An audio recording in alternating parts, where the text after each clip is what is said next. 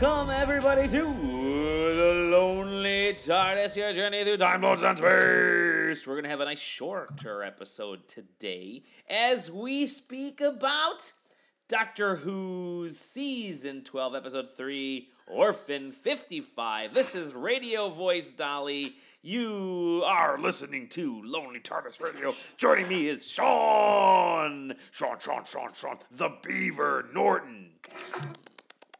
What? I have no idea. I just heard that on the radio. The Beaver? And Marcus Hops Beer. All right. So I'm taking charge of it. Yeah. We're not going to do a recap. No. We're not going to list the writer. We're not going to list the director. Orphan 55 is what we're going to talk about. Yeah, we're going to talk about. You give the name. I don't care about the recap. People can look it up. I don't want to live through that fucking recap. I don't want to live through that show. We'll call it Vacation. Go ahead. I don't. What did you guys care. think about this episode, Marcus? Since you're so hyper about it, fucking sucked. As if you listen to our last episode, I had this theory about Chibnall that he is the greatest thief in all of television. Oh my goodness! And this time, he basically took Midnight, which was one of the best David Tennant episodes, and Doctor Who's Smile, which was one of the shittiest Capaldi episodes, and made a episode that interesting premise. It had a message, and that message was delivered with a rocket right down our throats. Was so predictable that we saw it coming probably about 15 minutes in. Didn't have any horror aspects at all, even though it was rife with potential, potential scary parts. It had monsters who, if you've ever watched Red Dwarf, there's an episode where a mutton vindaloo gains sentience and becomes a giant vindaloo monster. And those monsters in Doctor Who last week looked like the mutton vindaloo monster from Red Dwarf back in the 90s. And yes, I feel sorry for the cast who had to deliver some of those live lines. I feel sorry for the crew who had to work on that. Fucking sucked, and with that, I'm out until the final part of the episode. All right, hey, Sean, how are you? Hey. Follow that. That. Mic dropped. I don't know if you knew this, but the world's a scary place, Dolly. It is. Things are going real bad, Dolly. I don't know if you knew this. Climate change is real, Dolly. Is it? Humans are going to really hurt each other unless we change some stuff, Dolly. For real? Oh. And then if we don't do better, man, we're going to look like whatever those mud monsters were. Marcus was talking about. Look like mud monsters, guys. They probably have great skin if they're living in the mud the whole time, though. Little albino, whatever the hell. I miss when this show could teach lessons and be like not like a brick to the face with them, and like I don't know, and leave you with some hope, right? Yeah. Like, oh yes, this is a dark time, but humanity, obviously timelines can change, but I've seen the future. Like David Tennant, the second great human empire expands to the stars because you get your shit together, and humanity overcomes this dark period that you're clearly going through in the 2020s, and it's all going to be fucking great. And I'm going to leave you with hope because that's the point of the show, not like sad after school Scooby-Doo special lessons where the gang gets together, nobody really does anything, nobody really develops at all as characters, and then we just smash the lesson in the end. And in case it's not crystal clear, we actually close on a shot of a monster, which I guess was supposed to be a deformed human in the future. I don't know. I forgot. Remind me. Did the monster have a tear rolling down its eye? Probably about as it looked, 15 minutes out on the wasteland, much like those ads from the the litter ads from the 70s and 80s. I mean, it was literally. I think all that was missing was him wearing indigenous American clothes, Native American outfit. I mean, it was horrible. It was. I'm gonna hop in here and give you my thoughts. I didn't like this episode either, especially the especially the Oompa Loompa style worker bees that were hovering around. there was so much that you could have done with an episode like this, but no.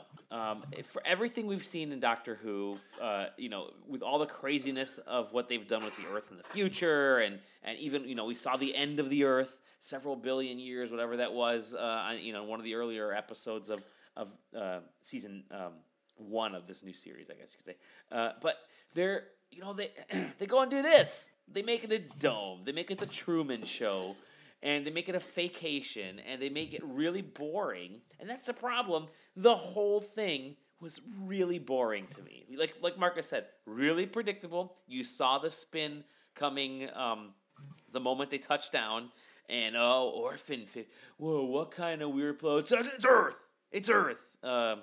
We don't know how far in the future it is, but we don't know anything. 3 weeks on Tuesday. 3 weeks? Well, yeah, well... When is election day? But it's so weird that this episode, and I mean okay, let me speak to the design aspect of it, because at least there's something to talk about there. That was not good either. Oh. I will say one thing. The monster design was interesting. I wish they were aliens instead of humans, because as we know, humans would not evolve that way, even under crazy radiation. I've played Fallout, I know. The bad wigs... if there was anything remotely good about this episode for me, it was what's Tosin's character, Ryan, speaking to the girl. When he's kind of hitting on her, kind of not, and I thought that was okay. This could potentially be going some. Oh nope, it's not going anywhere. There were possibilities. There were potentially good themes that just completely wasted. And the design of this thing with the stupid hole in the wall, it had absolutely, in the previous episode we spoke about subtlety and nuance. This had none of it. This was just, let's get out of talking about Doctor Who in the past and go into the future, and again, make social commentary. And Chris Chibnall seems to live off of social commentary in this case. It's the environment. And we're wasteful, and consumerism is bad because it's going to lead to the Earth melting and everybody becoming a mutant. You know what? Fuck it. Let me be a mutant. At least they seem happier than these folks that are in this that have been lied to in this vacation. So I will say this episode did achieve one thing, and we should give it props for that. It did manage to become the suckiest media product, TV and movie, involving somebody dressed like a cat. Oh my god! Oh, you're right. It outcatted Cats. I mean, Thingy with a hyphen. I mean, honestly, that was yeah. I mean, you could have put James Corden in that cat suit, and we wouldn't have noticed any difference. I don't know. I Have you seen Cats? No, of course not. No, of course not. I barely want to watch this show, and I love this show. No, I get what you're saying. The thing is, like, I thought the first, 5 or 10 minutes was fine. I thought the setup was okay. I thought, I thought there were some quips in here, and I thought the Ryan flirting with the girl, and they're like, "What are you talking about?" And he's like, "Oh, both their moms are dead." It was like, "Oh, well, actually, you know what, Martha."